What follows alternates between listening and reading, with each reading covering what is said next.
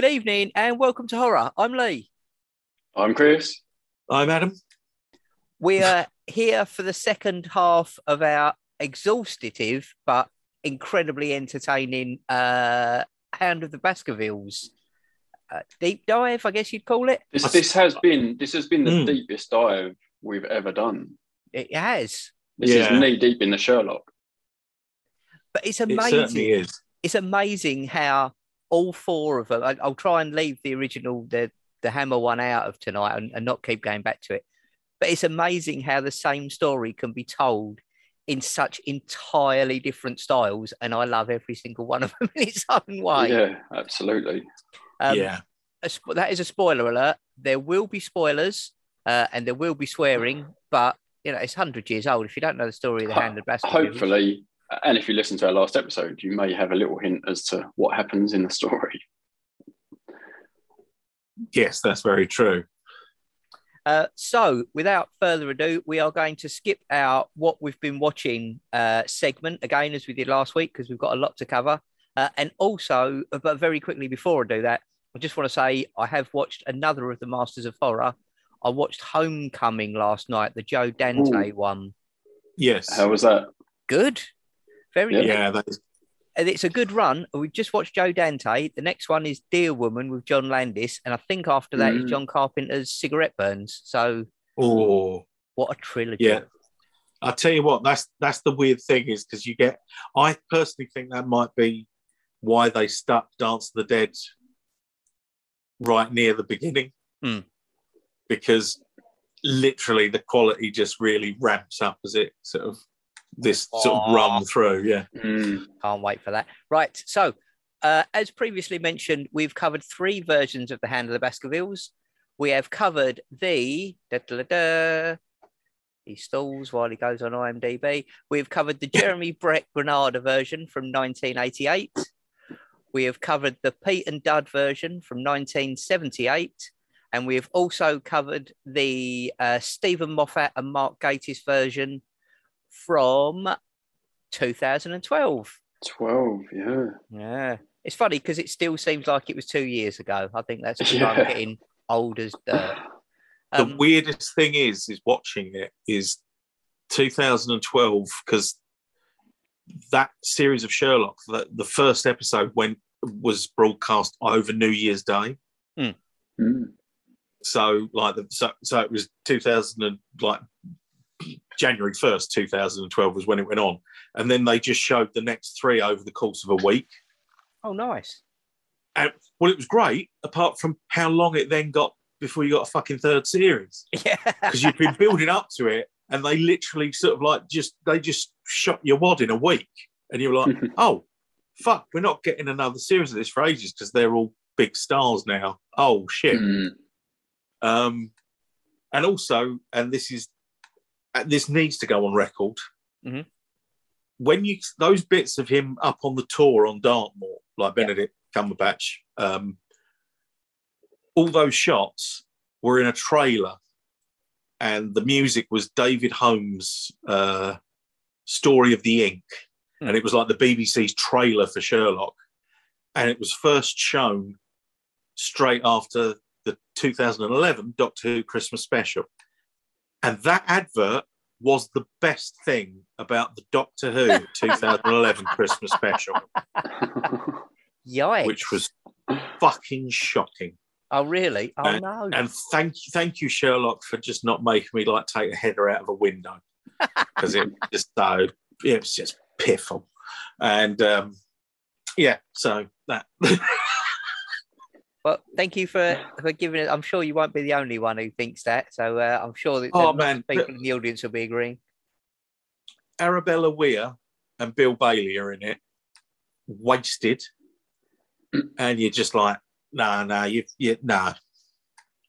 This is absolute twaddle. No. Anyway, sorry, we're here for Sherlock. We are. Adam, as this is your brainchild, which of the 3 would you like to start with? Well, I mean, we've got options. We've got chronology. So, which would be Pete and Dud, Jeremy Brett, and Sherlock. Yep. Or, and this might be the more interesting way to go with it, is maybe look at the Jeremy Brett first, because that's the closest to the source material. And obviously you've read the book, so you can sort of see that is definitely the closest of any of them. I was absolutely staggered how close it is, because a lot of the others cut, they cut Laura Lyons out and stuff, obviously for runtime. Everything in it, like even the dialogue is almost pitch perfect. But before I get way too excited because I love this version. Chris, is this your first introduction to Jeremy Brett's Sherlock? Yes, yeah, well, absolutely. Welcome. Yeah, so I was gonna say, is that the closest adaptation? It sort of had, the feel out of all of these that I assumed Pete and Dud and Sherlock was not, but I wasn't sure, which was closest out of Hammer and Jeremy Brett. I kind of thought it was Jeremy Brett. And obviously, the Hammer version, like we said, definitely ramps the sort of horror element of it and changes who the villain is at the end as well, okay. Because you have fuck me, how many times have I watched this story in the past 2 weeks and I still can't remember her name. But after watching all of them, it does get a bit Beryl Stapleton. Mixed up. Okay, and she becomes the villain rather than the sort of heroine in the Hammer version. But also Jeremy Brett's one starts with, you're in 221B and Dr. Mortimer comes in and reads the story, which is how all of them have it. Apart from the Hammer one, which just starts slap banging in that story. It's like, okay, and now we're Dr. Mortimer, and that must be Sherlock Holmes. Okay, that's been like 15 minutes of debauched chaos. I'd kind of forgotten about that. So this one, interestingly enough, the one thing, and correct me if I'm wrong, Lee, because you've read it recently, doesn't Lestrade turn up towards the end of Hound of the Baskervilles? Yes. So on the final day, Sherlock Holmes sends a telegram and gets him to come down, and it's the three of them who are laying in wait. So in the Jeremy Brett because they pretend to go back to London, don't they? Yes, and that's when they meet up with Lestrade, who's coming in. Yeah. Whereas in the Jeremy Brett one, of course, they take Dr. Mortimer with them as their third man. Yeah, which kind of works better, and it's kind of a nice little character touch where how sort of pleased he is that they say, you brought me the case, so would you like to be there for the end of it? Yeah. It's a really lovely touch, but then it's weird because obviously Sherlock, which is the Moffat and Gately's Sherlock one from 2012, then kind of is the only one that brings Lestrade in of any of the adaptations I've seen of Hound of the Baskervilles. Yeah. Despite how sort of completely different their plot and story and everything is. Yeah. But it's the only one that sticks to that of having Lestrade turn up, which is which I just thought was a weird thing. But obviously in this, so you've got Jeremy Brett's Holmes. What did you think, Chris? I mean, he is, I can see, it's well done. And obviously if it follows the story the closest, that it's going to be kind of a classic for that reason. It gets a little harder. Perhaps I should have watched that where I watched that one most recently. But after seeing Pete and Dud, a lot of that sticks in the mind.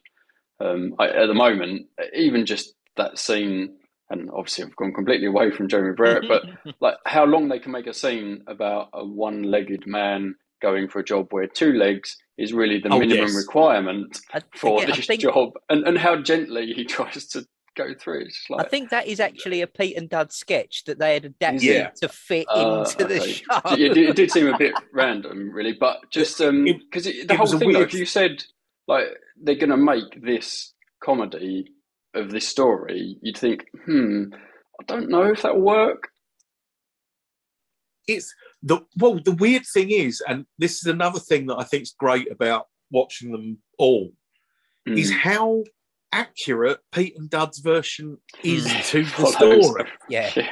Because you get, I mean, admittedly, it's in a different reason because Holmes does stay in London. He doesn't travel down to Dartmoor and stalk them. He does stay in London to visit a brothel and take his laundry round to his mum's. But it still has that thing going on, and you've still got all the characters. You've got Mortimer, you've got the Barrymores or the Barrymans, I think they are in the Pete and Dud one. And it sort of oddly sticks quite close to the plot. Yeah, broadly, it follows it all. Of events. The details are very different. Oh, exceedingly, yeah. But yeah, I think you can see now, Chris, why Adam and I are all. I'm sure we've mentioned Jeremy Brett Sherlock Holmes multiple times over the last 100 odd episodes. I think once you've seen Jeremy Brett do Sherlock Holmes, nobody else will do. I mean, I love the Benedict Cumberbatch ones because they're a very different thing, but he's just got it. And especially when you read it, as I say, because I watched the Jeremy Brett one and then read the book over the next 3 days. And the way his mannerisms are described, he just puts them exactly as you imagine it. I think, Adam, we discussed it before. I think we were saying there's a famous photograph of him with this old copy of the book. Yes. Offset, and it's so battered where he literally lives with the damn thing. Like everything is so close to that book. Because that was the thing, is he got kind of into it much the same as you got with Peter Cushing, where Peter Cushing sort of brought his own clothes and was suggesting lines because he was a real Sherlock aficionado, Sherlock Holmes, Conan Doyle aficionado. And Jeremy Brett really did much the same. He really dove into them and studied them and pulled them apart. And that Lee's right. There is a picture of it. If I can find it, I'll put it up on the Instagram. And it's just Jeremy Brett, and he's holding his complete Sherlock Holmes collection. Which I have. Thank you, madam. It's like a leather bound thing. It's like quite a nice copy. But it's fucked where he has just poured through it, and there's annotations and big bits of paper stuck in there, and it's falling apart. But it's turned into like this sort of like maniac's phone book of like sort of stuff. But it's all where Jeremy Brett sort of like was just like, and he, much like Peter Cushing, he was, but so much more so because obviously he was doing it for a longer time. So he was putting in a lot of the stuff, such as like nailing the letters to the mantelpiece with a knife and things like that, and keeping tobacco in a slipper that hangs off the side of the mantelpiece, and you know, and ITV, like Granada, when they were producing it, they really, it was like that was their flagship. You know, they were like, we're really going to put everything into this. Wow. And it shows because the Baker Street set is, I mean, I presume it's gone now, but the Baker Street set was next to their Coronation Street set. And it was a permanent set. So that whole street that they go down is a backlot that they had. I just checked. They did between the 3 seasons. So between, sorry, let me just bring it up. So The Adventures of Sherlock Holmes was 13. Then The Return of Sherlock Holmes was 11. And then the case books of Sherlock Holmes was 9. So there were 33 episodes they did in total. That's crazy. And there's the memoirs as well. Ah. So casebook, I think it's casebook is 6. Oh, yeah, you're right. Another 6. Yeah. Yeah. And it's 9 with casebook because they would include the specials. So Hound of the Baskervilles, because they did. So the first 2 series were called Adventures of Sherlock Holmes. And it was a different guy playing Watson. There's an actor called David Burke, who was a proper dashing sort of Watson. He's a really, really good Watson. You have seen him actually, Chris. He's in 2 of the Ghost Stories for Christmas. Yes. Oh yeah. Mm. Yes. He was in the number 13 and he's in From the Hill. That's it. Sorry, thank you. Yeah. And he's in that as like an older, obviously an older gentleman, because this was early 80s.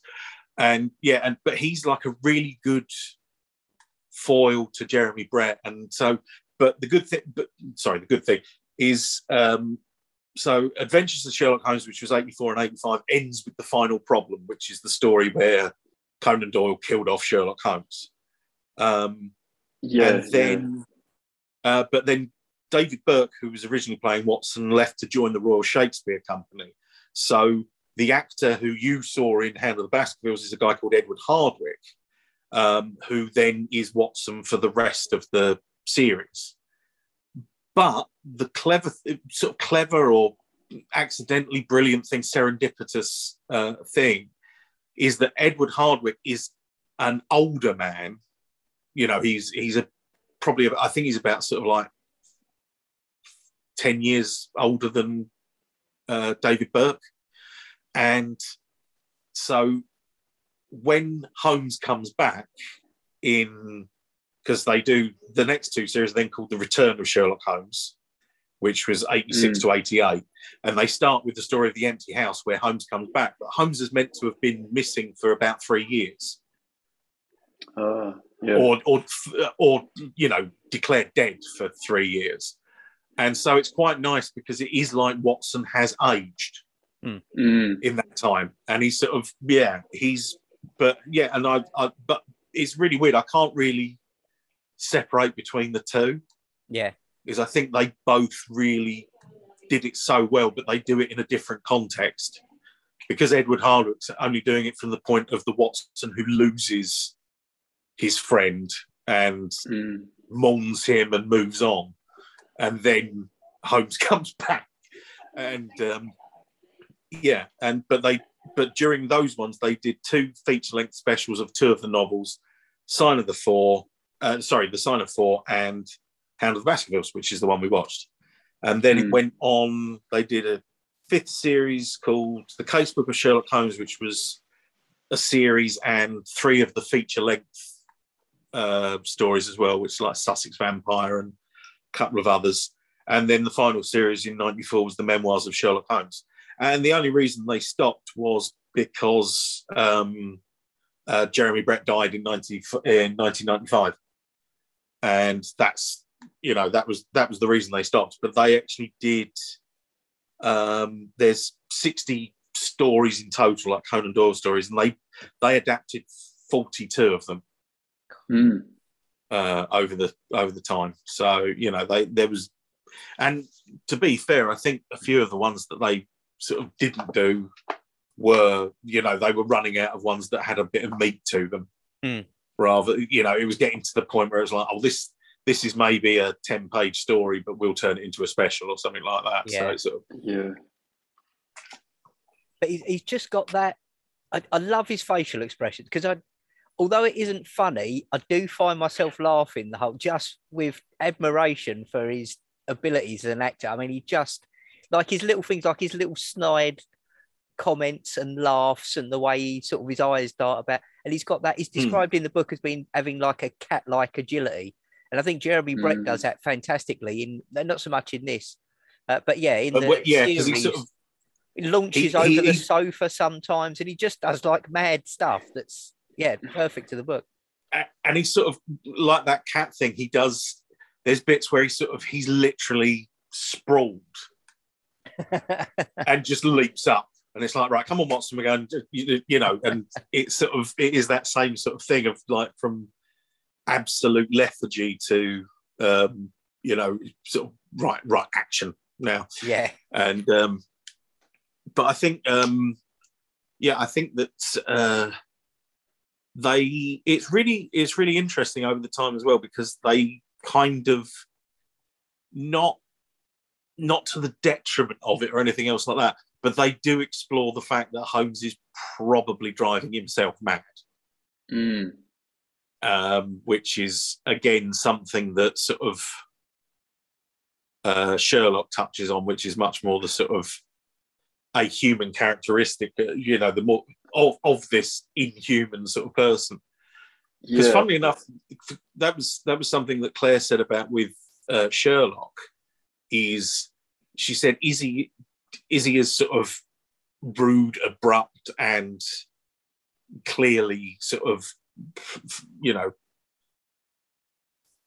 I said, is he a dick? Yeah, that was that was the term. Yeah, and it's a weird thing because I think just Holmes's character translated to now is much more abrasive than it appears in a Victorian setting, because everyone was much more reserved, or people weren't quite as touchy-feely, or sort of, do you know what I mean? People weren't really. Everyone was saying, "Yes, good evening, sir," and how may I help you? And I'll bring you through. And if you'd like to sit there, and I'll tell you a story of once when I found a magic whistle.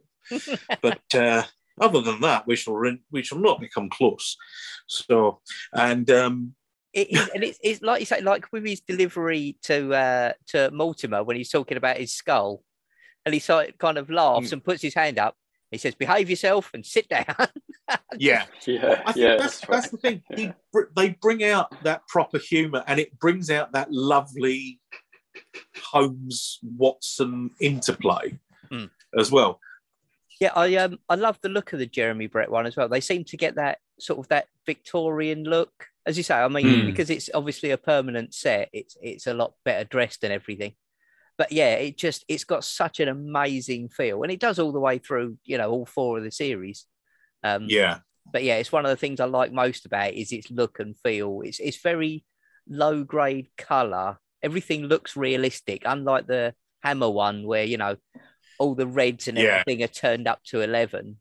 On this, it's a lot more dialed down. It's got a really nice natural feel to it, and it feels kind of smoggy and cold almost. And again, that's a lovely scene where it's like when Watson comes in and he's just coughing because he's just been sat in there smoking all afternoon. And he says, "This atmosphere is poison."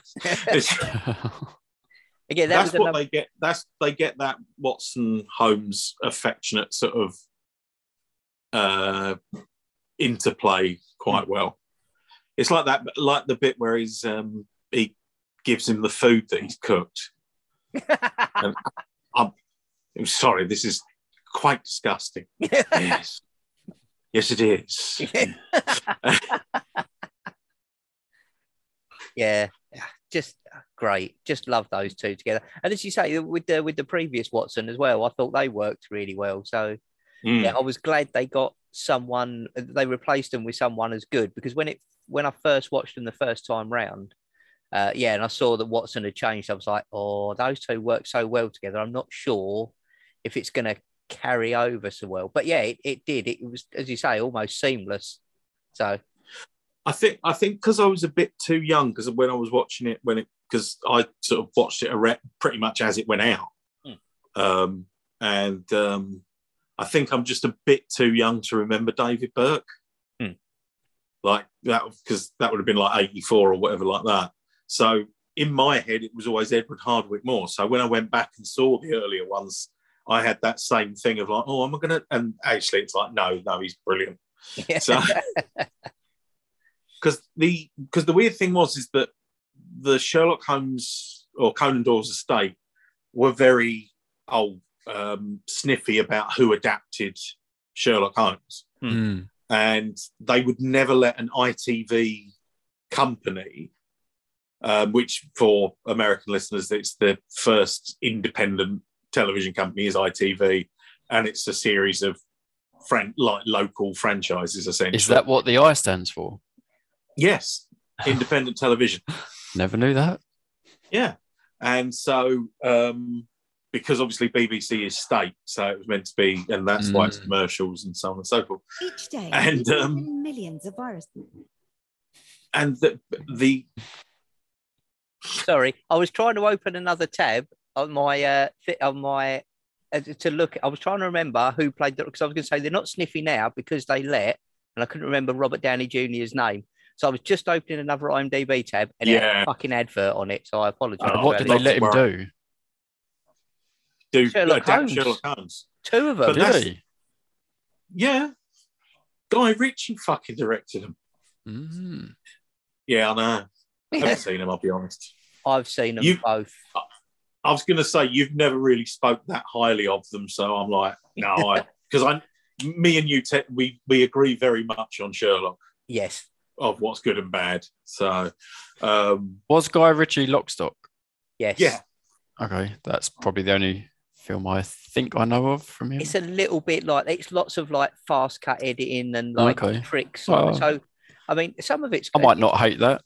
It's got its all right bits. Like when you see at one point Watson goes to find Sherlock Holmes and he's basically involved in an illegal brawl in a warehouse with a load of people watching. And it's always said that because Holmes is so smart, he is a very good fighter because he thinks everything through. Yeah, okay. And they do like a thing where you see him. So the other guy comes towards him and you see him anticipate and run through all the ways the fight can go before it actually kicks up, which, you know, is a nice touch. Yeah, you have reminded me. I did quite like that effect in Sherlock where they show his mind working and they show the different graphics text coming up. The mind palace. Mind palace, yeah. Like that is quite a nice way to sort of really see a mind at work. It does let you sort of fully appreciate it. Which Sherlock also has that lovely thing of doing text messaging as subtitles. I love that. I think that's such a clever way of getting that information across, like visually. Which I understand was that was something that the director brought in. It was the same director as the film Gangster Number One, oddly. But yeah, that was a technique he introduced into it. Like Moffat and Gatiss said, "Oh no, that was entirely him. We just thought it was brilliant, so we ran with it, you know." Yeah. But yeah, so basically, the Conan Doyle estate were very sort of like snippy about who they'd let adapt the thing, and then in 1980, I think it was 1984, they the 100 years copyright on the first batch of Sherlock Holmes stories finished. Yeah. So, so it's 100 years is like literary copyright. And then after that, so at that point, ITV knew they would be like an ITV company would then be able to adapt it because they didn't have to seek those rights. Essentially, the thing becomes public domain to a greater or lesser extent. I still think they, you know, there's no doubt royalties and things go somewhere, but basically, anyone can adapt them. And it's just so ironic that they'd obviously been really champing at the bit to do these. And like Conan Doyle estate were just like, no, you're not doing it because you're tawdry and you're ITV, and we don't even have ITV in this house. It turns out they do like the most consistent sort of TV adaptation of Sherlock Holmes that is extremely true to the stories and extremely true to the sort of characters and everything else like that. I think that's a good point. Actually, you mentioned there about the expanded universe. I mentioned previously that I'd read, you know, the George Mann books and stuff. But again, Enola Holmes came out not that long ago. Netflix have had a real go at it because they did that and they did The Irregulars as well, which was a little bit of a miss for me, but not terrible. And as I mentioned, the Warlock Holmes. So I was really trying to read the Warlock Holmes version of The Hound of the Baskervilles as well for tonight. Unfortunately, I've only gotten halfway through it and run out of time. But yeah, they're fantastic as well. So it's lovely that this material's out there and people are able to expand on the universe. And in the case of Warlock Holmes, kind of basically rewrite the entire thing, but with a strange slant on it and make it like laugh out loud laughing, reading through it. Yeah. Fantastic. It's impressive, but it does seem funny to think because like how you could easily adapt sort of the crucial element of the Hound into something that's Warlock based seems.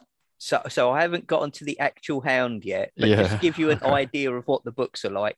So it starts off, as it does in The Hand of the Baskervilles, with Sherlock and Watson at 221B, and Sherlock is agitated. But in the book, the reason he's agitated is because he's got a sneeze coming all morning and he can't get it out. He eventually sneezes and sneezes out the walking stick, which Watson then takes and does all of his deductions. So when he turns up at the door and they say, "Oh, yes, we know it's you. We knew you were coming," and blah, they're like, "Well, how do you know all this?" "Oh, we've got your walking stick." Well, how have you got that? "Oh, perchance someone handed it in." Like, they don't say, "Oh, he just sneezed it out 10 minutes ago." But in the books, Watson is the one who's great at deduction, and Warlock just uses sorcery and demon conjuring to get all this. But they are like really hilarious. So that is a pretty good twist on them, though. So Henry turns up and he's too Canadian, so Watson hates him because he's not British enough. So those two are at loggerheads the whole time, and it's just hilarious. So yeah, it's lovely to take something inside and out, and suddenly turn it into something completely different and equally entertaining. So yeah, so go and check those out. There's 5 of those books, and they're amazing. And I'll stop going on about them now, but they are good. See, you're saying that though. We've got that in this. Is that Sir Henry's come from Canada? Yeah. Unlike where Christopher Lee, where I think everyone just looked at Christopher Lee and just went, "Can we say he's come from Canada?" No, he's got to have come from somewhere a bit more shitbaggy. He's been living in colonial South Africa. So yeah. But it's weird because I don't know. Like, I really like Mortimer in this version. I love fucking Franklin. Yeah. But Franklin's played by a guy called Bernard Halsfall, who turns up in loads of old telly and everything.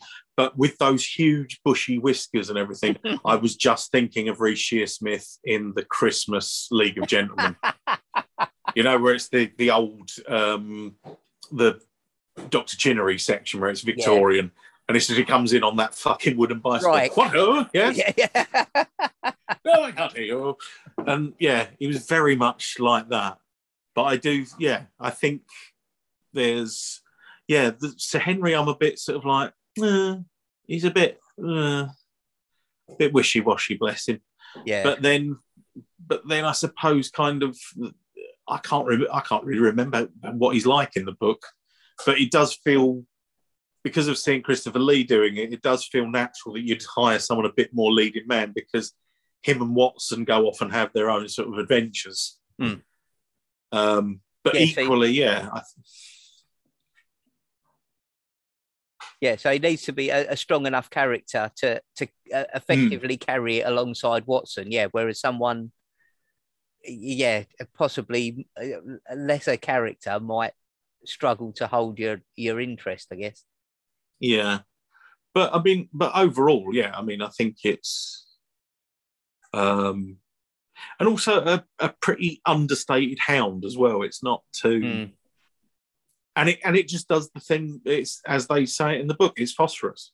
Yeah. So yeah, I think that it's.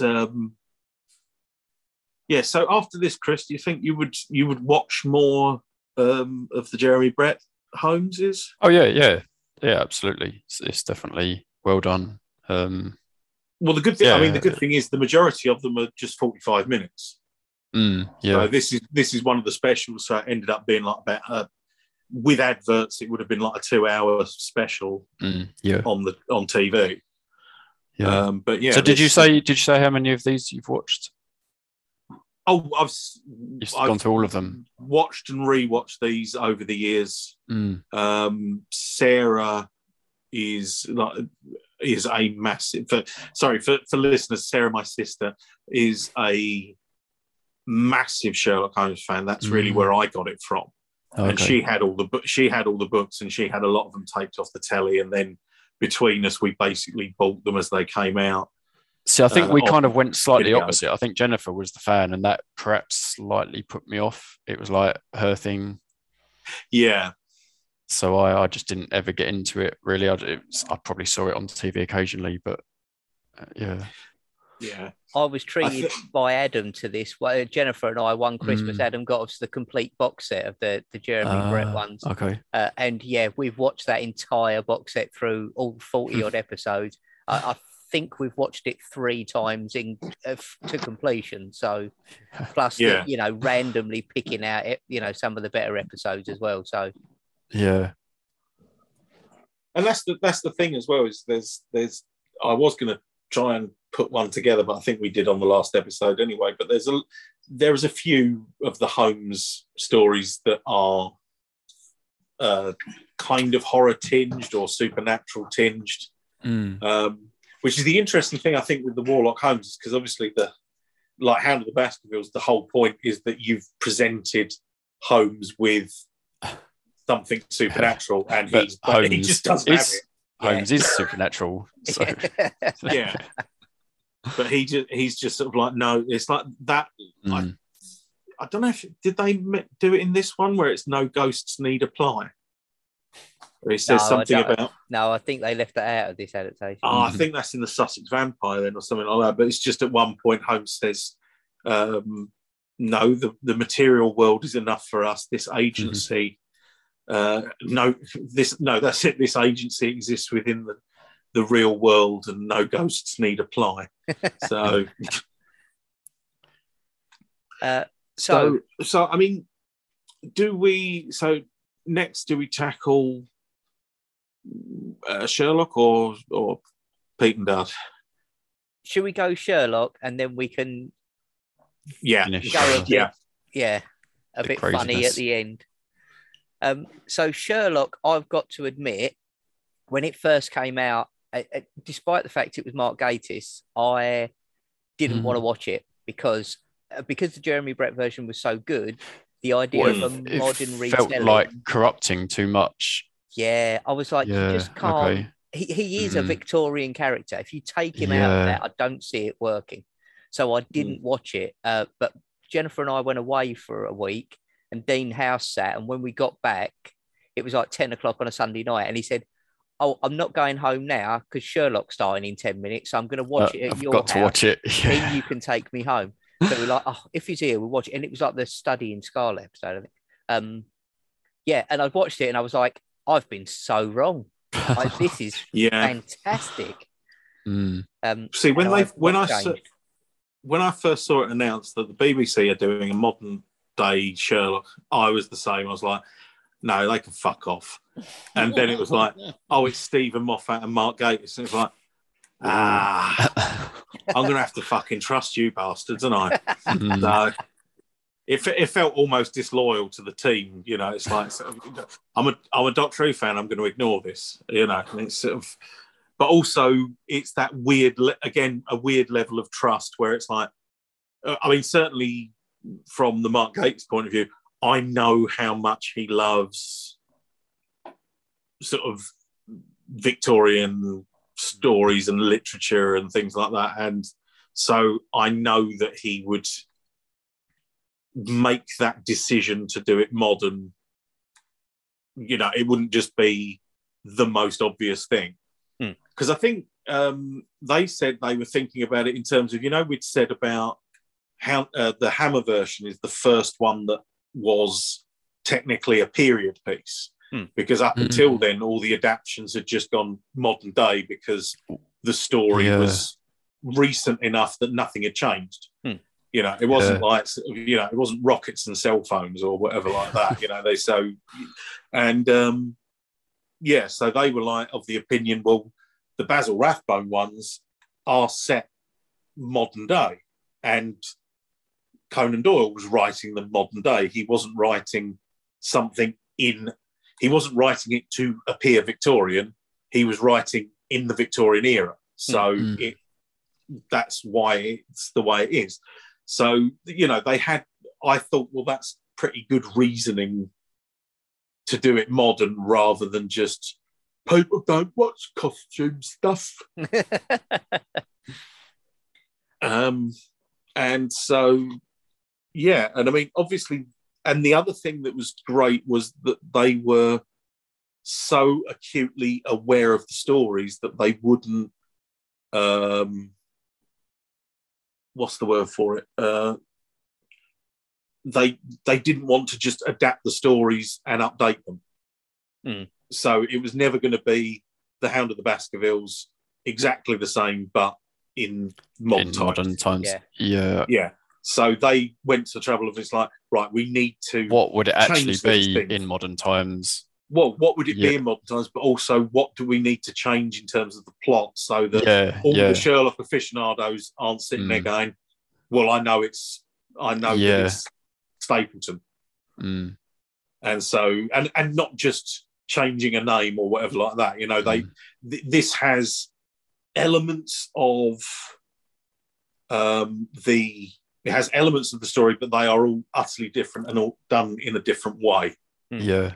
So, obvious stuff it's still on Dartmoor, and the one thing is they did actually go and film, as did, I believe, the Jeremy Brett version. They do film on Dartmoor.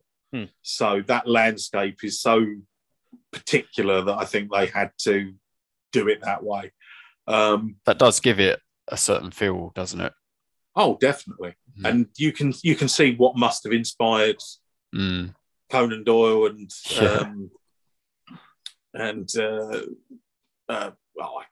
wow, I've managed to delete that information. So, but so the stuff like you've got the Great Grimpen Minefield instead of the Great Grimpen Mire, and obviously Henry in this is not a Baskerville. That's the name of the research centre, and so. But it's Project Hound. Yeah. It's genius the way they rework it and leave everything in there. It's one of the things I love. They're almost like Easter eggs. If you don't know, if you've not read the books and don't know the original stories, you can just watch them and they're outstanding. Wouldn't matter. But if you know them, you go, that is so clever. It's so well thought out. Well, because you've got stuff in there like you've got the bit where he comes in with the harpoon. Right. So, go on. Yeah. That's a reference to a story called Black Peter, in which someone gets killed with a harpoon. They drop in it, and also like the bit, the bit where they Sherlock pretends that he's had a bet with John to get information out of that guy, out of the tour guide. Yeah, that is straight from a different story. That's from the Blue Carbuncle. But they literally literally lift it verbatim. It's exactly the same as it's written in the story. They do it that same sort of, well, come on then. It's like, well, no, all right, well, you've lost the bet then. And the fact that sort of Holmes, they've got that that sort of relationship where it's like, right, immediately I'm stepping into this. Oh, yeah, okay, yeah, we did have a bet, yeah. And no sort of, what? Now, Martin Freeman, again, is another one when I heard they're doing it as a modern retelling and Martin Freeman is going to be Watson. I was like, nope. That's not going to work. Not going to work, not having it. But he's genuinely fantastic in they do work well together as well. Yeah.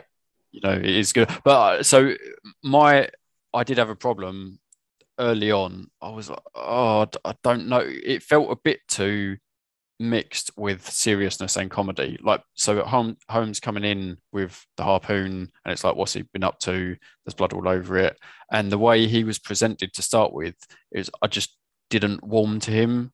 And obviously to some degree you're not meant to. Like, Holmes is separate from the rest of us. So he is hard to fully, be happy with. But but as it carried on, I think I got used to it. But it felt a bit too jarring at first. Just that. Did you not see this series, Chris? Like, I don't know if I saw a trailer for this or if I did actually watch it or watched some of it and perhaps was put off because of that again. Because I definitely remember seeing them in that room. I didn't remember all of the details, about what it actually was. I don't know if you'd mentioned what it was, but yeah. So I just, as I was watching, I was like, oh, he's annoying. And in fact, I seem to remember this put me off Benedict Cumberbatch quite a lot because he was quite big, I guess, when he was this. Was this one of his biggest roles at the time? Oh fuck! What? I mean, when you say that you might have seen it, I can very much believe that you may never have even watched an episode because this was everywhere. Yeah, it really, it was a fucking smash. Yeah, because Shelley was really excited about it, and she tried to get me to watch some of it, and I was just like, I don't really watch Sherlock, and I'm not, just isn't quite working for me. I don't know. There's something. So yeah, I think you could be right though. I think in agreement with you, Chris, and also what Claire had said earlier. I think Benedict Cumberbatch, once you put him in Sherlock in modern times, he does come across like a prick a lot more than he does in the older ones, where it's a lot more subtle and it doesn't seem so over the top. Whereas in this one, he is obnoxious at times. But he is absolutely. But also, I think there was just a little extra element of, is he being serious or is it, because it kind of makes him look a little bit silly with it, and it's like, I just want him to either be one or the other, and I just couldn't quite sort of decide where I was sitting with that. But where it started to really work, I loved the end when he actually essentially played the science experiment on Watson. Because that was just, I don't know, by that point I'd completely got used to him, and it was like, yeah, that's quite funny really, because obviously you know what's happened, but then when they replay it, it's like, yeah, he's just sitting there watching. And that was just great, and that feels very true to the character. Yeah. He's doing something that no one else is. For example, there's a story that one of the Conan Doyle stories that I absolutely adore is one called The Dying Detective. And basically Holmes pretends to have been poisoned with a slow poison and convinces everyone, Mrs. Hudson, Watson, that he is dying. And then tells Watson to hide in the corner of the room and brings the guy in who's poisoned him and manages to get him to confess. And but obviously Watson's there, so he has a witness. Yeah. But again, it's quite cruel. But you can see. Look, I am. But he's also saying to him, because at the start of it, he's going, because Holmes, as he puts it at the end, is very sort of like, well, I couldn't let you near me because you are a good doctor. And you would have recognised that I'm made up. Actually, Whereas at the start of it, he is basically saying to him, no, you're a general practitioner. What do you know about, odd, exotic poisons and so you said that did remind me a little bit of Sherlock, where he goes backwards and forwards very quickly. So when it's Russell Tovey, who actually acted extremely well. But again, I think actually he brings out the heart of because I can't remember in the book, how is Henry Baskerville? Is he particularly commanding, or is he sort of fairly wishy-washy? Or he is fairly. He's quite quick to get stuck in with them. He's not. He's not. So he's kind of somewhere in between all of these, really. I mean, he's probably closest again. Not like the Pete and Dud. No, he's probably closest to the Jeremy Brett version. Right. Yeah. So again, but it's like, he's not a forceful character, and I think Russell Tovey really brings out. But then, because of the way the story is, it's got to be a completely different thing. He's someone who's been traumatized from a very young age and never got over it, or never had any way of. And that absolutely comes across really well. He plays that so well. And actually, that's one thing. You definitely everyone in this is, brilliant in terms of everyone's very believable. I mean, I really like Amelia Bullmore as the doctor who's made her daughter's rabbit glow in the dark. She's just got the right level of sort of like callousness, but it doesn't translate. She's doing to something her being more the important villain. than really. Yeah. It doesn't translate to her being the villain. It's just she's that kind of. Well, she's a research scientist at a fucking defence lab, so she's got to be a bit. She's got to be a bit hard-hearted. There's enough there that us, normal people might think she's evil just because. Yeah, but without being like a caricature of a, like it is like the person who would take that job. You're pretty standoffish, but you're a person really. But I also think that, and actually, I do. Claire pointed out that only Mark Gatiss can do that face. Of the one bit that you do really see of Mycroft in this, where he's got the alert come through that someone's using his ID to break into a thing, and it's just the look of, oh, for fuck's sake, Just another thing, very quickly, I wanted to go back to when we were saying about their relationship and the way that in this version, Holmes sometimes seems to be unfair to Watson, but it's normally for his own good. With a purpose. Yeah. So if you watch the very first episode, I'm kind of paraphrasing it a bit because I haven't seen it for a long time. But if I remember, so Martin Freeman, because he's been discharged, he has got a wound, as he has in the books, I believe. So in the first episode, he goes everywhere with a cane. And Sherlock makes a comment about you don't need that cane; it's psychological. And he sort of says, "Look, I'm a doctor, and you're not. I need it." Yeah. And then he doesn't quite make it up, but he makes him go on a chase. And they're sitting in a cafe, and he goes, "Right, we've got to go." And they dash out and run halfway across London. And then after the chase is finished, the camera just goes back to the cafe, and the cane's still there. Yeah. And it's just a kind of he's got him out of it, and then suddenly it's like, well, you've done all that without it. You don't need to go back. So he does sort of treat him badly sometimes, but it's for his own good. It's all like to be kind. Or it's to an end. Yeah.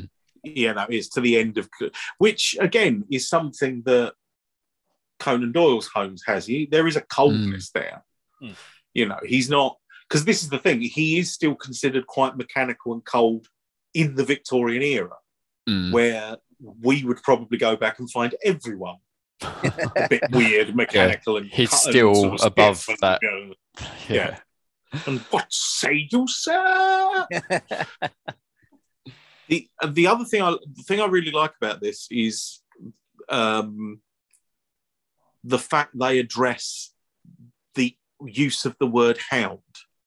Yes. Because in all the others it's unquestionable, but in this it's kind of like, right, why didn't you not say dog? You didn't say wolf. Yeah. You said hound, which is an odd thing no one really uses anymore. No one, not anymore, but it's like, it's an archaic term, I think, is the phrase they use. And so I do love the fact that that's the reason he takes the case, is because it's like, right, why have you said it like that?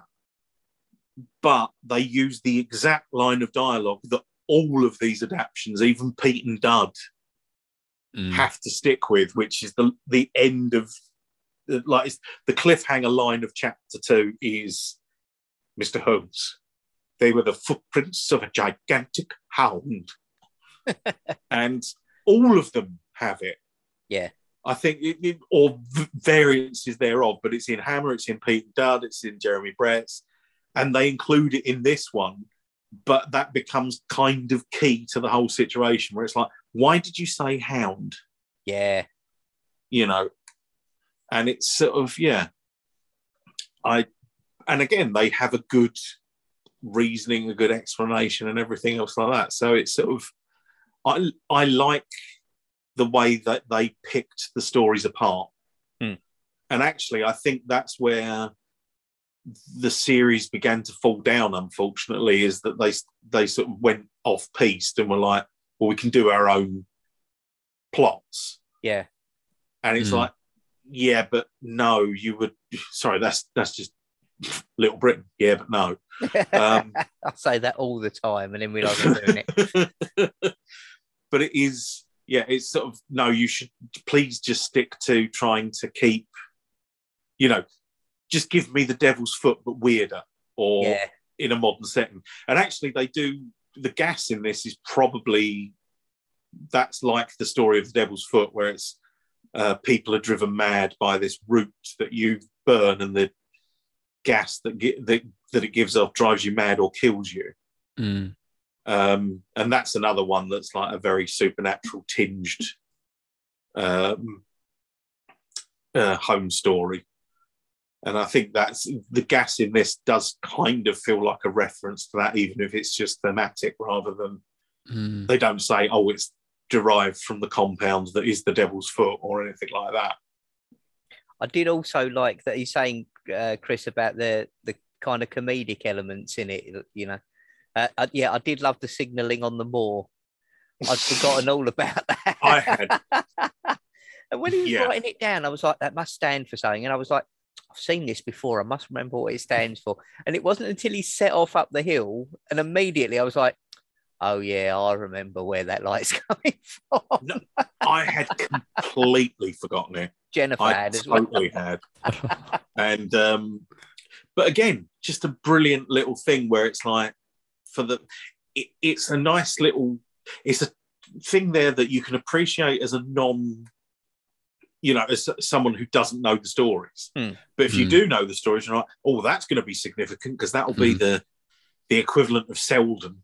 Yeah. The Notting Hill murder. That'll be the equivalent of that. And then it's like, oh no, it's Doggers. So and I also love the sort of the embarrassed way Watson is as well, where it's like, what did you find out about the signals on the moors? Nothing. Well, I was thinking it's URLK, wasn't it? Nothing. Leave it. You almost get to it almost feels like it could be to the point of now I've got to explain dogging to him.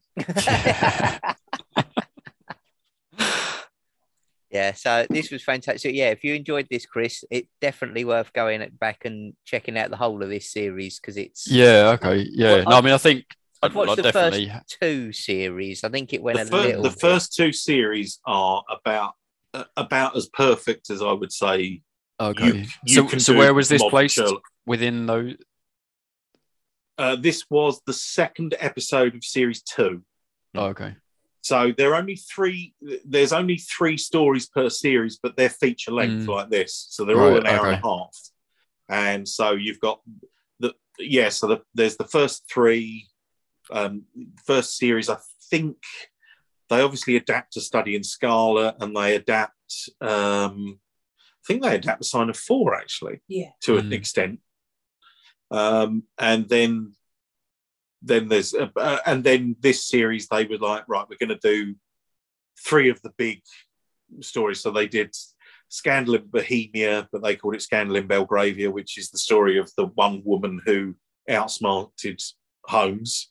Then A Hound of the Baskervilles, and then they do The Final Problem, which is where Moriarty kills him.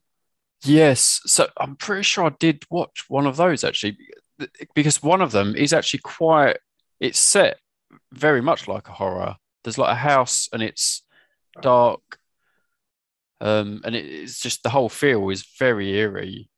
I seem to remember, I don't know if that was in series 3. I can't remember. And then weirdly, they actually did a Christmas special between series 3 and 4, which was set in Victorian London. And I don't think I'm going to say a spoiler alert here, but the reason that it's done is it turns out it's actually Sherlock having a dream. But which is again kind of a reflection on where things go in series 3 and 4 of just sort of like that's a bit lazy considering how good it's been up until now. And then because they made a big deal of it, they were like, oh no, we're doing it, but it's not a bubble episode and it's not a charity special sort of thing or anything, we're doing it properly and it is a proper story in Sherlock. And then it's like, oh, but it's a dream that Sherlock's having. I know a lot I know a lot of people were disappointed with that, but I liked the fact that it the kind of got episode. explained at the end, because I was like, how is this ever going to have happened? And then when it's like, oh, he kind of imagined it all in his own mind as a way of working out a problem while he was asleep, which I thought was fantastic. I thought, Oh yeah, no, that is the key to it. And actually, it's a really enjoyable episode because they just really they obviously are really happy to have those tropes. Like they can go full Victorian, which I think it's a bit having your cake and eating it, because you've updated Sherlock Holmes to the modern era, but there's still a bit of you that wanted to have him in a hansom cab and smog-bound London, and So at the start of this, when they're looking at the newspaper, and he's like, "What's in there?" When he's trying to find a case, look, there's a photo of you with your Deerstalker, the cat, your Deerstalker, yeah.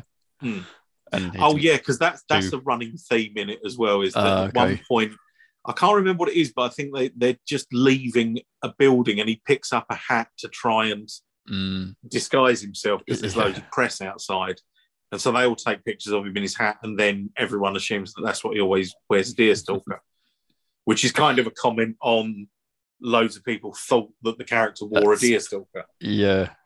Even though he didn't, or he, not in all the stories or anything. It's not a key fact, because I mean, again, going back to Jeremy Brett, that was one of the things he was keen to avoid, because he was like, so that's why his Holmes is just dressed as a Victorian, as you would gentleman.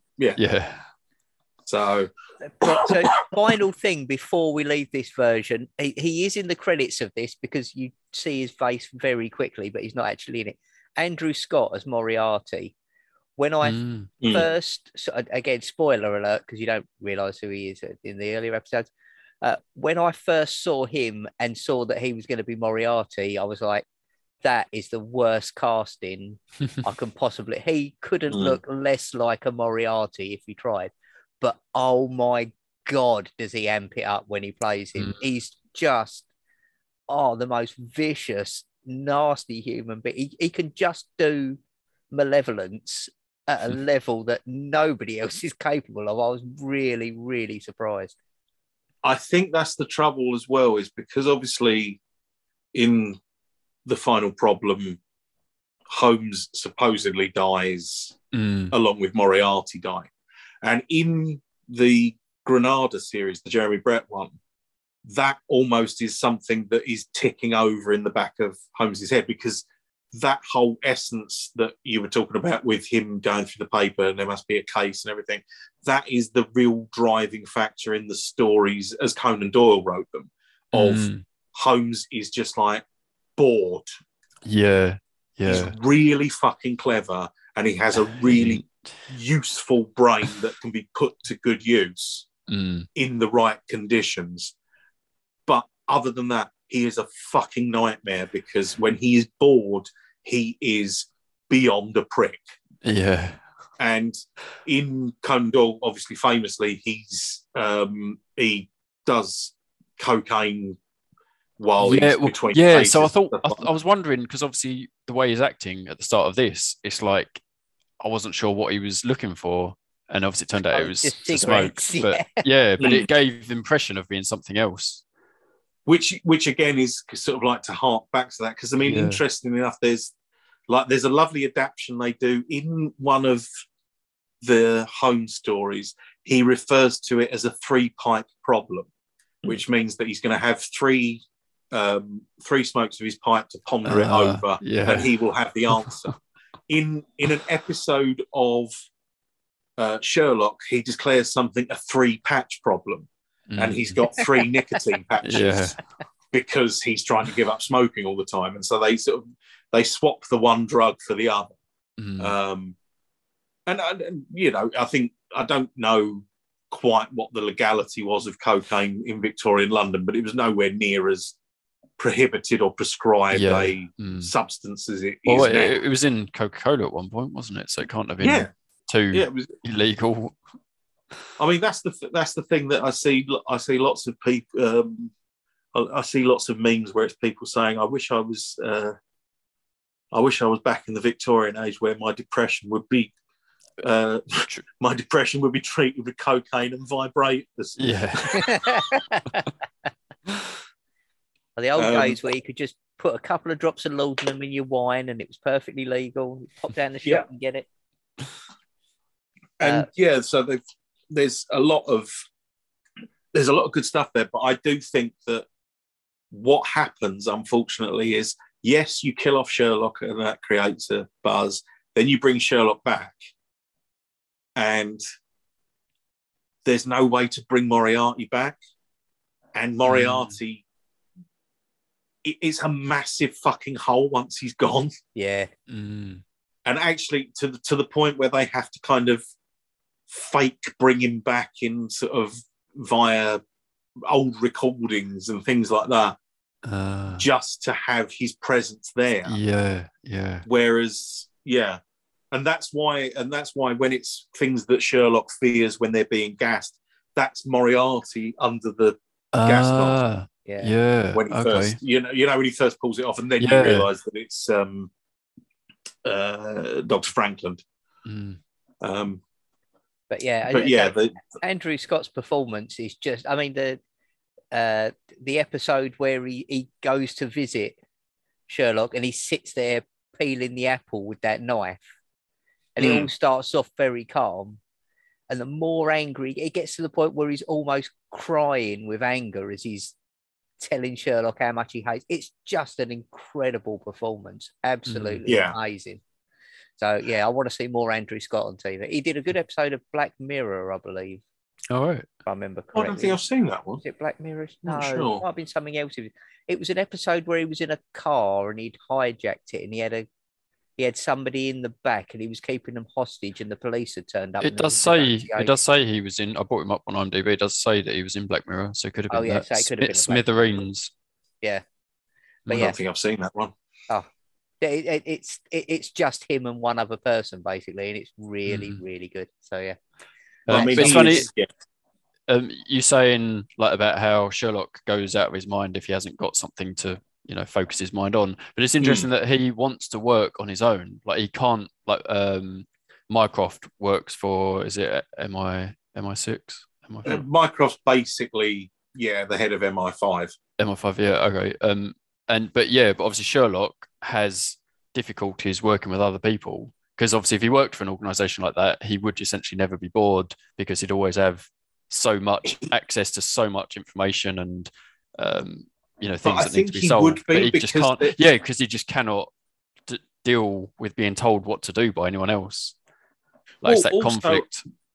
Also, I think Sherlock Holmes, like the character, has too much of a sense of justice to be able to work like Mycroft, because it's sort of underhand and like about politics as much as everything else. So it's like, we'll capture that person, but we will give them back. Whereas Holmes would be sort of, no, he should be locked up. He's a murderer or whatever.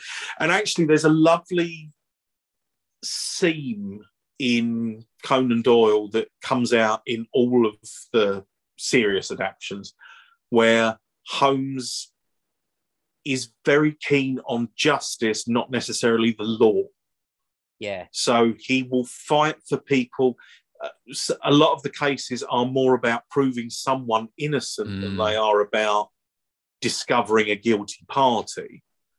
But also there are times when it's like, you've done your penance, or I don't think that there's anything wrong here. I don't think we need to trouble. Like there'll be sort of people where it's like, I murdered the man who murdered my wife. And he'll be a bit sort of like, well, I know why you've done that, and I understand that, and I don't think the police need to be bothered with that.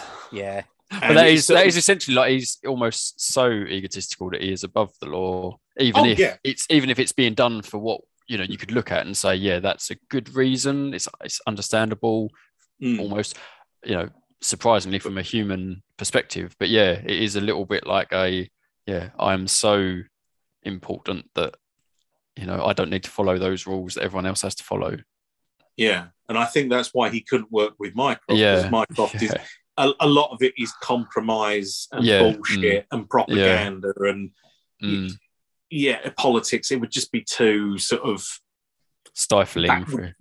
In the other way. Yeah. Whereas with this, it's like, I have a problem to be solved.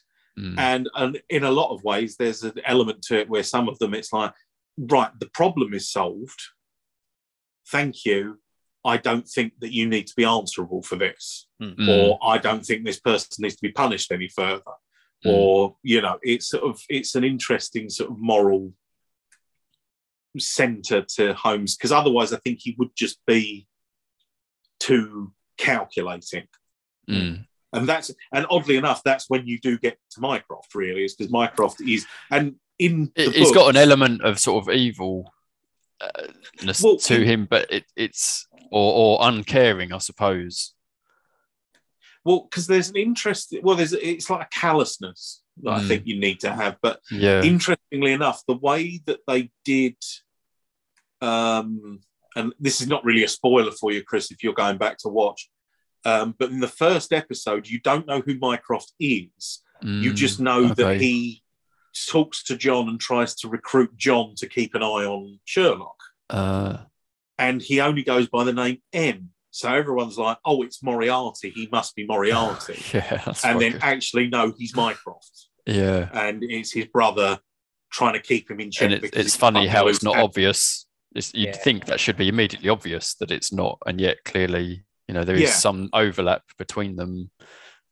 Although at that point, there was a part of me that was thinking, that's fucking arrogant, mate, if you've made yourself Moriarty.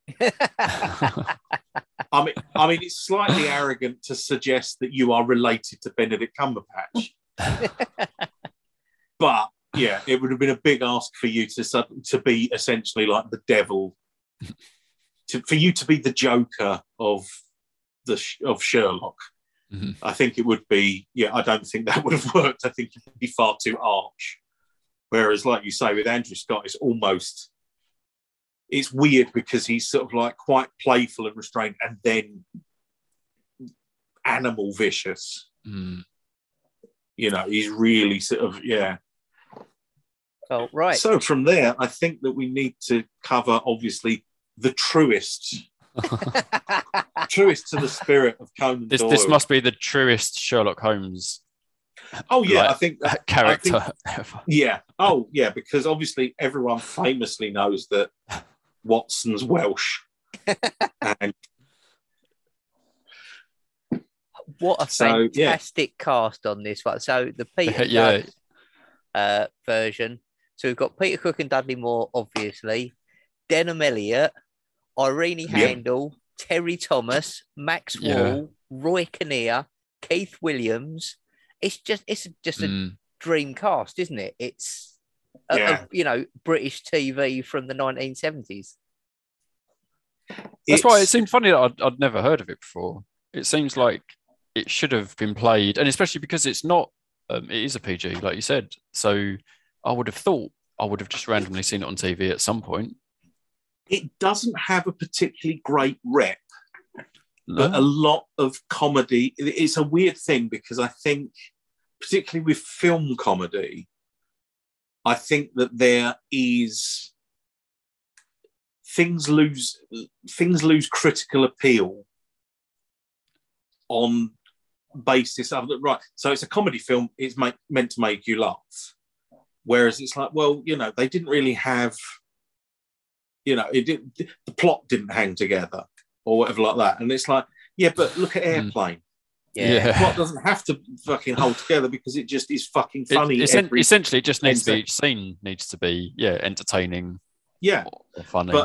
But yeah, so I mean, it was a flop on release. And because what had happened was it's directed by a guy called Paul Morrissey, and he was a director who worked with Andy Warhol. Andy Warhol wanted to start doing experimental films, but Andy Warhol didn't have the boredom threshold or probably the talent to be a good experimental director or even just a competent film director. So Paul Morrissey kind of was the guy in charge of the of Warhol's factory from a visual sort of sense. And actually, he was the one who came up with the idea that you could promote bands, which is how you end up with the Velvet Underground doing having an Andy Warhol album cover. And he was the one who introduced and said we should put Nico in the band because Nico was already involved with Warhol and stuff like that. And so he did loads of Warhol films like Chelsea Girls and Trash, Women in Revolt, and he also did the 2 Warhol horror movies, Flesh for Frankenstein and Blood for Dracula with Udo Kier, which I can honestly say I have never seen, and well, partly because it's not been that available, but also just, yeah, I don't know. No, I'd watch them for free, but I'm definitely not making the effort. No, is the way I currently feel about it. I could be missing out on something spectacular, but I kind of don't think I am. I've always assumed they're going to be more art than horror, so I've never ventured into them. It's not so much that. I think, I don't know, they just sound a bit sort of odd, and this is odd coming from me. They sound a bit lurid, you know. But and then he sort of parted ways with Warhol in 1975, and this is the first film he did post-Warhol. But like you were saying about like One Leg Too Few was a famous Pete and Dud sketch that they'd already done. And again, I'll send you a clip of it, Chris, because the original is the original makes more sense because the original is he's applying for the role of Tarzan. And Pete is the film director, and Mr. Spigot comes in. Spigot my name, chap. And he's like, well, and you, a one-legged man, are applying for the role of Tarzan. A role in which traditionally 2 legs would seem to be the minimum requirement. And so, but Paul Morrissey, like, had sort of they were like, oh, you know, this guy's worked with Warhol. So they were kind of thinking, oh, this will be quite, you know, this will be quite arty, but still we can sort of work with it and whatever like that. Paul Morrissey is a massive Carry On fan. So he was like, no, I want to get in like people like Kenneth Williams. Because there's not actually that many, there's not many Carry On stars in it. But I mean, obviously you've got Kenneth Williams in there. And he kind of wanted them.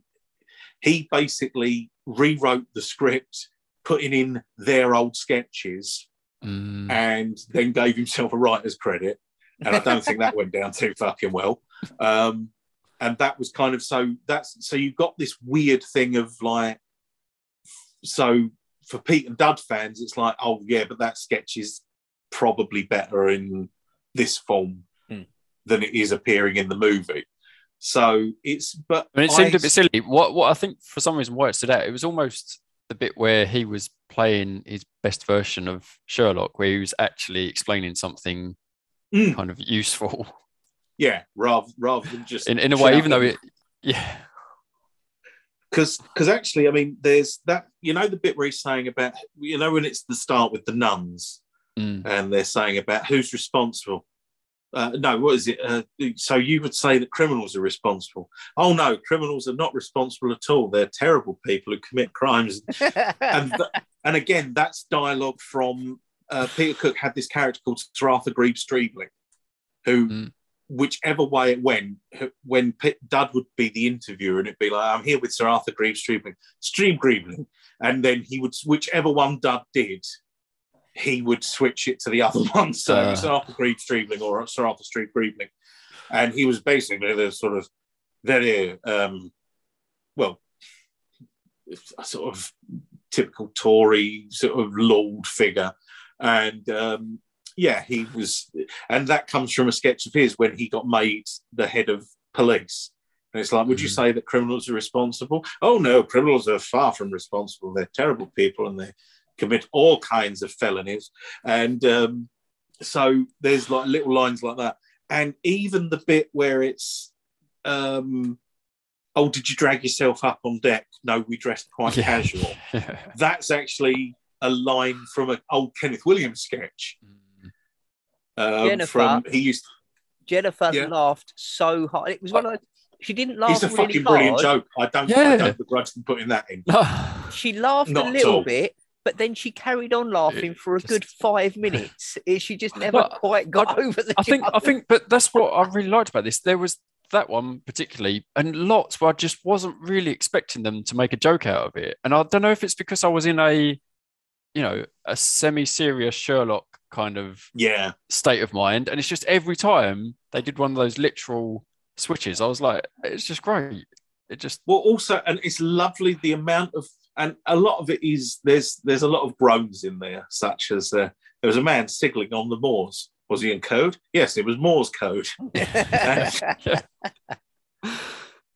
But again, just so I love the surreality of it, where it's like the rising damp that is literally paddling. Yeah. And the fact that the Barrymores, it's never really sort of stated, but the fact that the Barrymores have basically taken over the place, and it's like, right, don't give us any jip. We how live to get here. hold of us if you want to, don't you? No, good, right, Good night. Yeah. And when she goes through all the times of his life, right, between those two times, anything. And also, I mean, again, so you got Maxwell and Irene Handel are just fucking perfect as a belligerent old couple. And Claire was in fits because of Irene Handel's mispronunciation to sound posh. Yeah. And it's like, well, you two detectives. But like we say, the strangest thing is, still follows the plot of Hound of the Baskervilles quite closely. Also shot in Oakley Court as well, which lots of Hammer films. Rocky Horror was shot there, and House in Nightmare Park. Oh, I've still not seen that. I really have to. It is good. But yeah, I mean, so the one thing I think as well is we have to talk about Sherlock's mother, as played by Dudley Moore to absolute perfection. Interesting enough, she's called Ada, and apparently that's Dud's mum's name. So it's just an impression of his mum. We know that. We can see but oh my God, I mean, that is just worth it for price of admission alone. It's the switch of character that makes me laugh. You've come round here to steal food from an old woman. You can have anything you want from me, dear, you know. Yeah. What? Don't talk about death in front of Iris. And I mean, it's just her turning up at the end to rescue him as well, because she's worried about Watson, is just genius. I mean, where's Watty? You've had a row, haven't you? And it's just the I don't know what it is, but the line that always gets me is and my brother came round, drunk as a lord, and when she hits the the psychic, I like to strike a happy medium. As you say, it's got loads of those groany jokes in it, but it's just it's just fantastic all the way through. Like the comedy. When he says, "I'll be in disguise," and he's just put on a terrible false beard, and he says, "Oh, we've got to find him without drawing attention to ourselves." Holmes, I'm behind you, Watson. That accent. But also, we've got to address that Welsh accent, because it bled in, because we watched this one and then we watched the Jeremy Brett one, and it was the moment when they're sitting round at the Northumberland Hotel, and he says, "I'm afraid I'm indisposed and I won't be able to come. I suggest my friend Watson." And I was just waiting for, oh no. Oh, not me, no. I think because that's the key to this as well, is I do feel that they did much in the same way as I felt that Young Frankenstein is Mel Brooks and some friends watching the Universal Frankenstein films and just lobbing their own ad libs in and stuff like that. Because when you watch any of the others, there are certain key points where you just put in the bits from the Pete Dunne version. Yeah, Terry Thomas. How have we not talked about Terry Thomas already? He's just wonderful in this. Who, for my money, is probably, out of all the ones we've watched, he's probably my favourite Dr. Mortimer. Because oddly enough, he could almost be in the Hammer version. It doesn't feel too odd that he would be. And also that's where you get the footprints of a gigantic hound. And big eyes, enormous eyes. And great big sexual organs. Enormous. and even in the credits and a brief appearance from Spike Milligan. Yeah. Yes. That where it should drive on Perkins.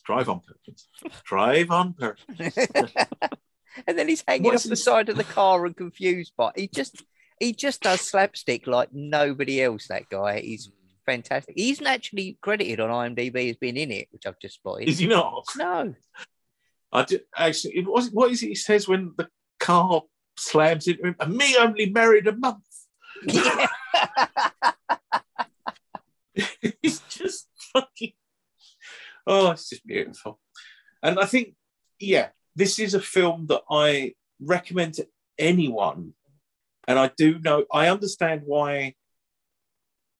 I understand the problem of film critics with some film comedy because they don't like stuff that doesn't have a strong narrative or whatever like that. And I think that's unfair because this does have a strong narrative because it is the fucking narrative of Round the Baskerville. Yeah. And then it just gets lost in its own fucking madness. And actually, I mean, Kenneth Williams is brilliant in it. Yeah. He really is. I mean, there's not a dud person in it, but he, I think he sort of because weirdly enough, Peter Cook used to be a scriptwriter for Kenneth Williams before Peter Cook got famous, and I can't remember what it is, but there's a really good biography of Peter Cook, and in that they were sort of like saying about that Kenneth Williams was one of the few people that Peter Cook would defer to, like in sort of social settings or whatever like that. Peter would like to be the one making everyone laugh, but Kenneth Williams also would like to be the person who's entertaining everyone. He was one of the few people where Peter Cook would just let him get on with it. It's allowed, and I think they do much the same here. But it's his line talking about the one-liners that just make you giggle for the whole rest of the film, even 10 minutes after. When Max Wall and Roy Kinnear are doing the signalling from underneath their coats. And as Kenneth Williams walks up the stairs, he says, "I'll show you a flash to make your hair curl."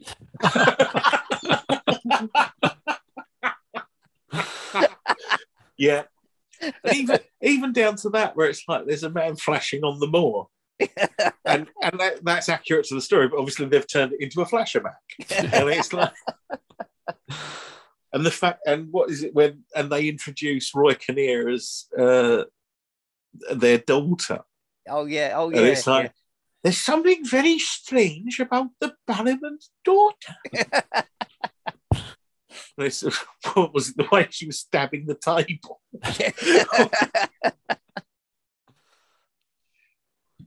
Oh. And obviously, and weirdly enough, and this goes again, spoiler alert, but this oddly goes for fuck it, they all did it.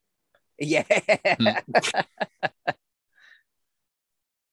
And interestingly enough, what's her name?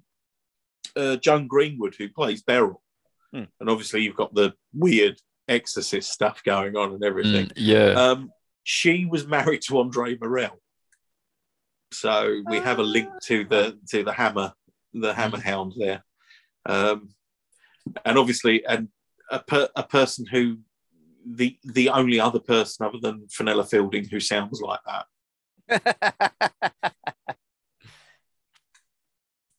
Oh yeah, it's just it is one of those. I think as you say, it's got a terrible IMDb score. That does seem weird. I can't really see what there is to not like. No, it's so much fun. I've watched this film probably a dozen times, if not more. And I said to you just before we started recording, I didn't think Jennifer would want to watch it, so I watched this one, and then mentioned to Jennifer that we were covering it, and she said, "Oh, I'll watch that with you." So I watched it again the next night, and yes, found it just as funny the second time. Well, this, interestingly enough, and this is kind of my answer anyway, but Claire said that she had a hashtag Ask Welcome to Horror. Ooh. Remember that? Remember that, kids? It was big in 2018. And it was what version, because like you were saying, Lee, about, it's been an intense couple of weeks. We know the fucking plot, backwards, forwards, and adapted. We are quite filled with The Hound at the moment. What is the one that you're going to rewatch first? Mm-hmm. And it's definitely going to be Pete and Dud for me. I know that. Yeah. I know it's going to be it's the most obvious one, unless I went on a mad, because it would have to be part of a whole rewatch of Jeremy Brett or even a whole rewatch of Sherlock. Mm.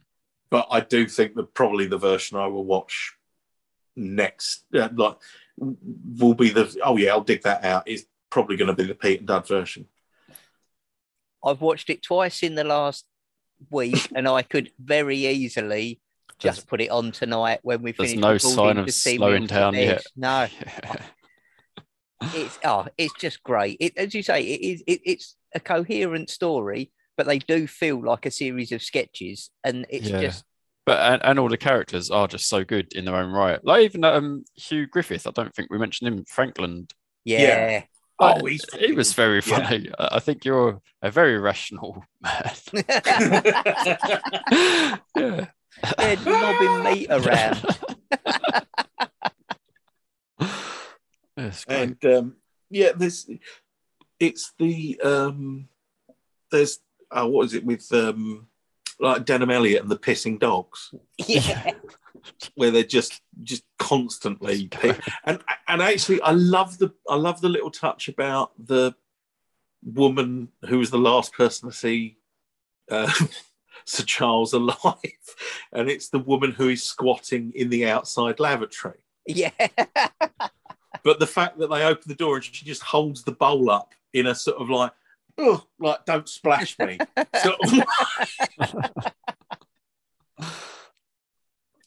Yeah. It was funny because we watched this, and then the next day, obviously, it was really foggy out here in sunny Essex. Yeah, and one of our friends did put in a WhatsApp group, it's very foggy out, and Jennifer messaged back, fog on the moors, clear skies indoors. And he went, what are you talking about? I hope she just left it there mysteriously. Yeah, she did actually. Because I love that effect, actually. I think that's just brilliant when they open the door. It's just pours out, pouring out. And they're just, So, anyway, so... And speaking of multi-talented as well, obviously Dud did the entire score himself.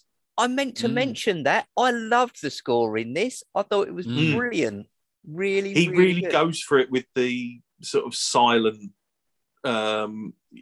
like it's almost like he wanted to do it like it was when there was piano accompaniment to a silent film, and it's got that real sort of, So was that him? Was he actually playing the piano correctly at the beginning? Then, yeah.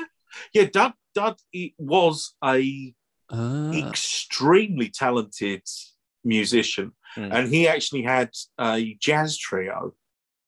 And he's like really a really amazing pianist who also abused it for comic effect.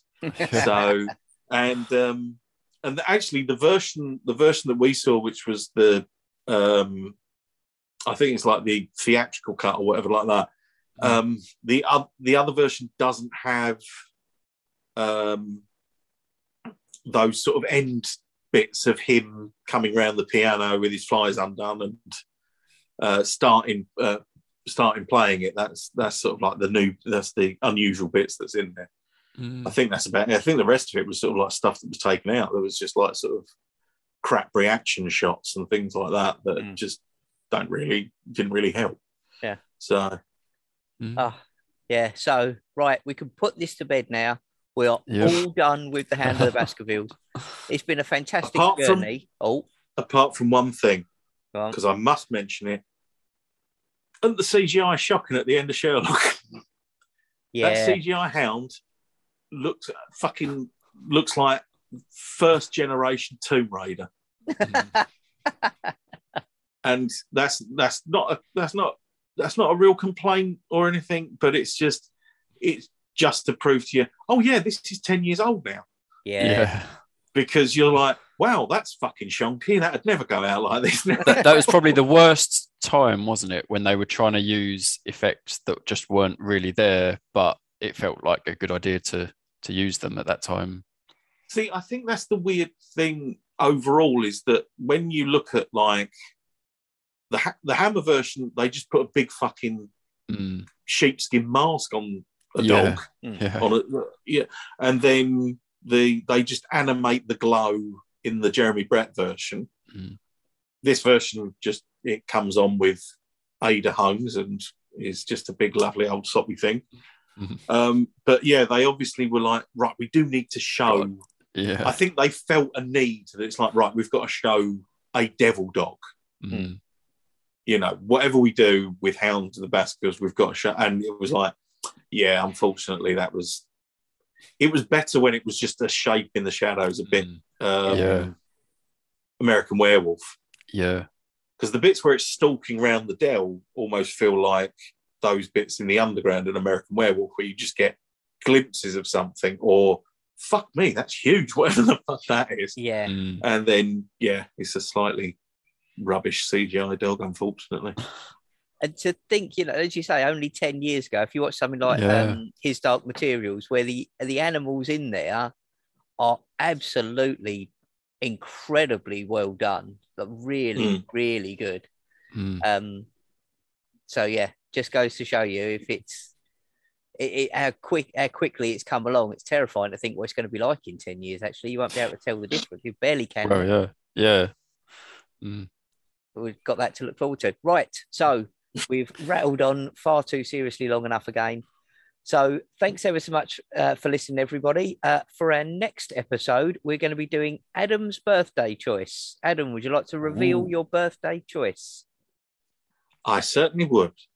Adam's birthday choice is John Dies at the End. So, yeah, there you go. Effects there by Claire. Yeah. Thanks, mate. No, we're picking up everything. So all those farts you've been doing. John Dies at the End. Can't remember what year it's from, but I'm just interested to. It's one I'm interested to rewatch, and I'm also interested to see what Chris thinks, which is pretty much every fucking film we bring up on here. So it's kind of, that is our format. It could. Now, does John die at the end? No, I think he dies somewhere in the middle.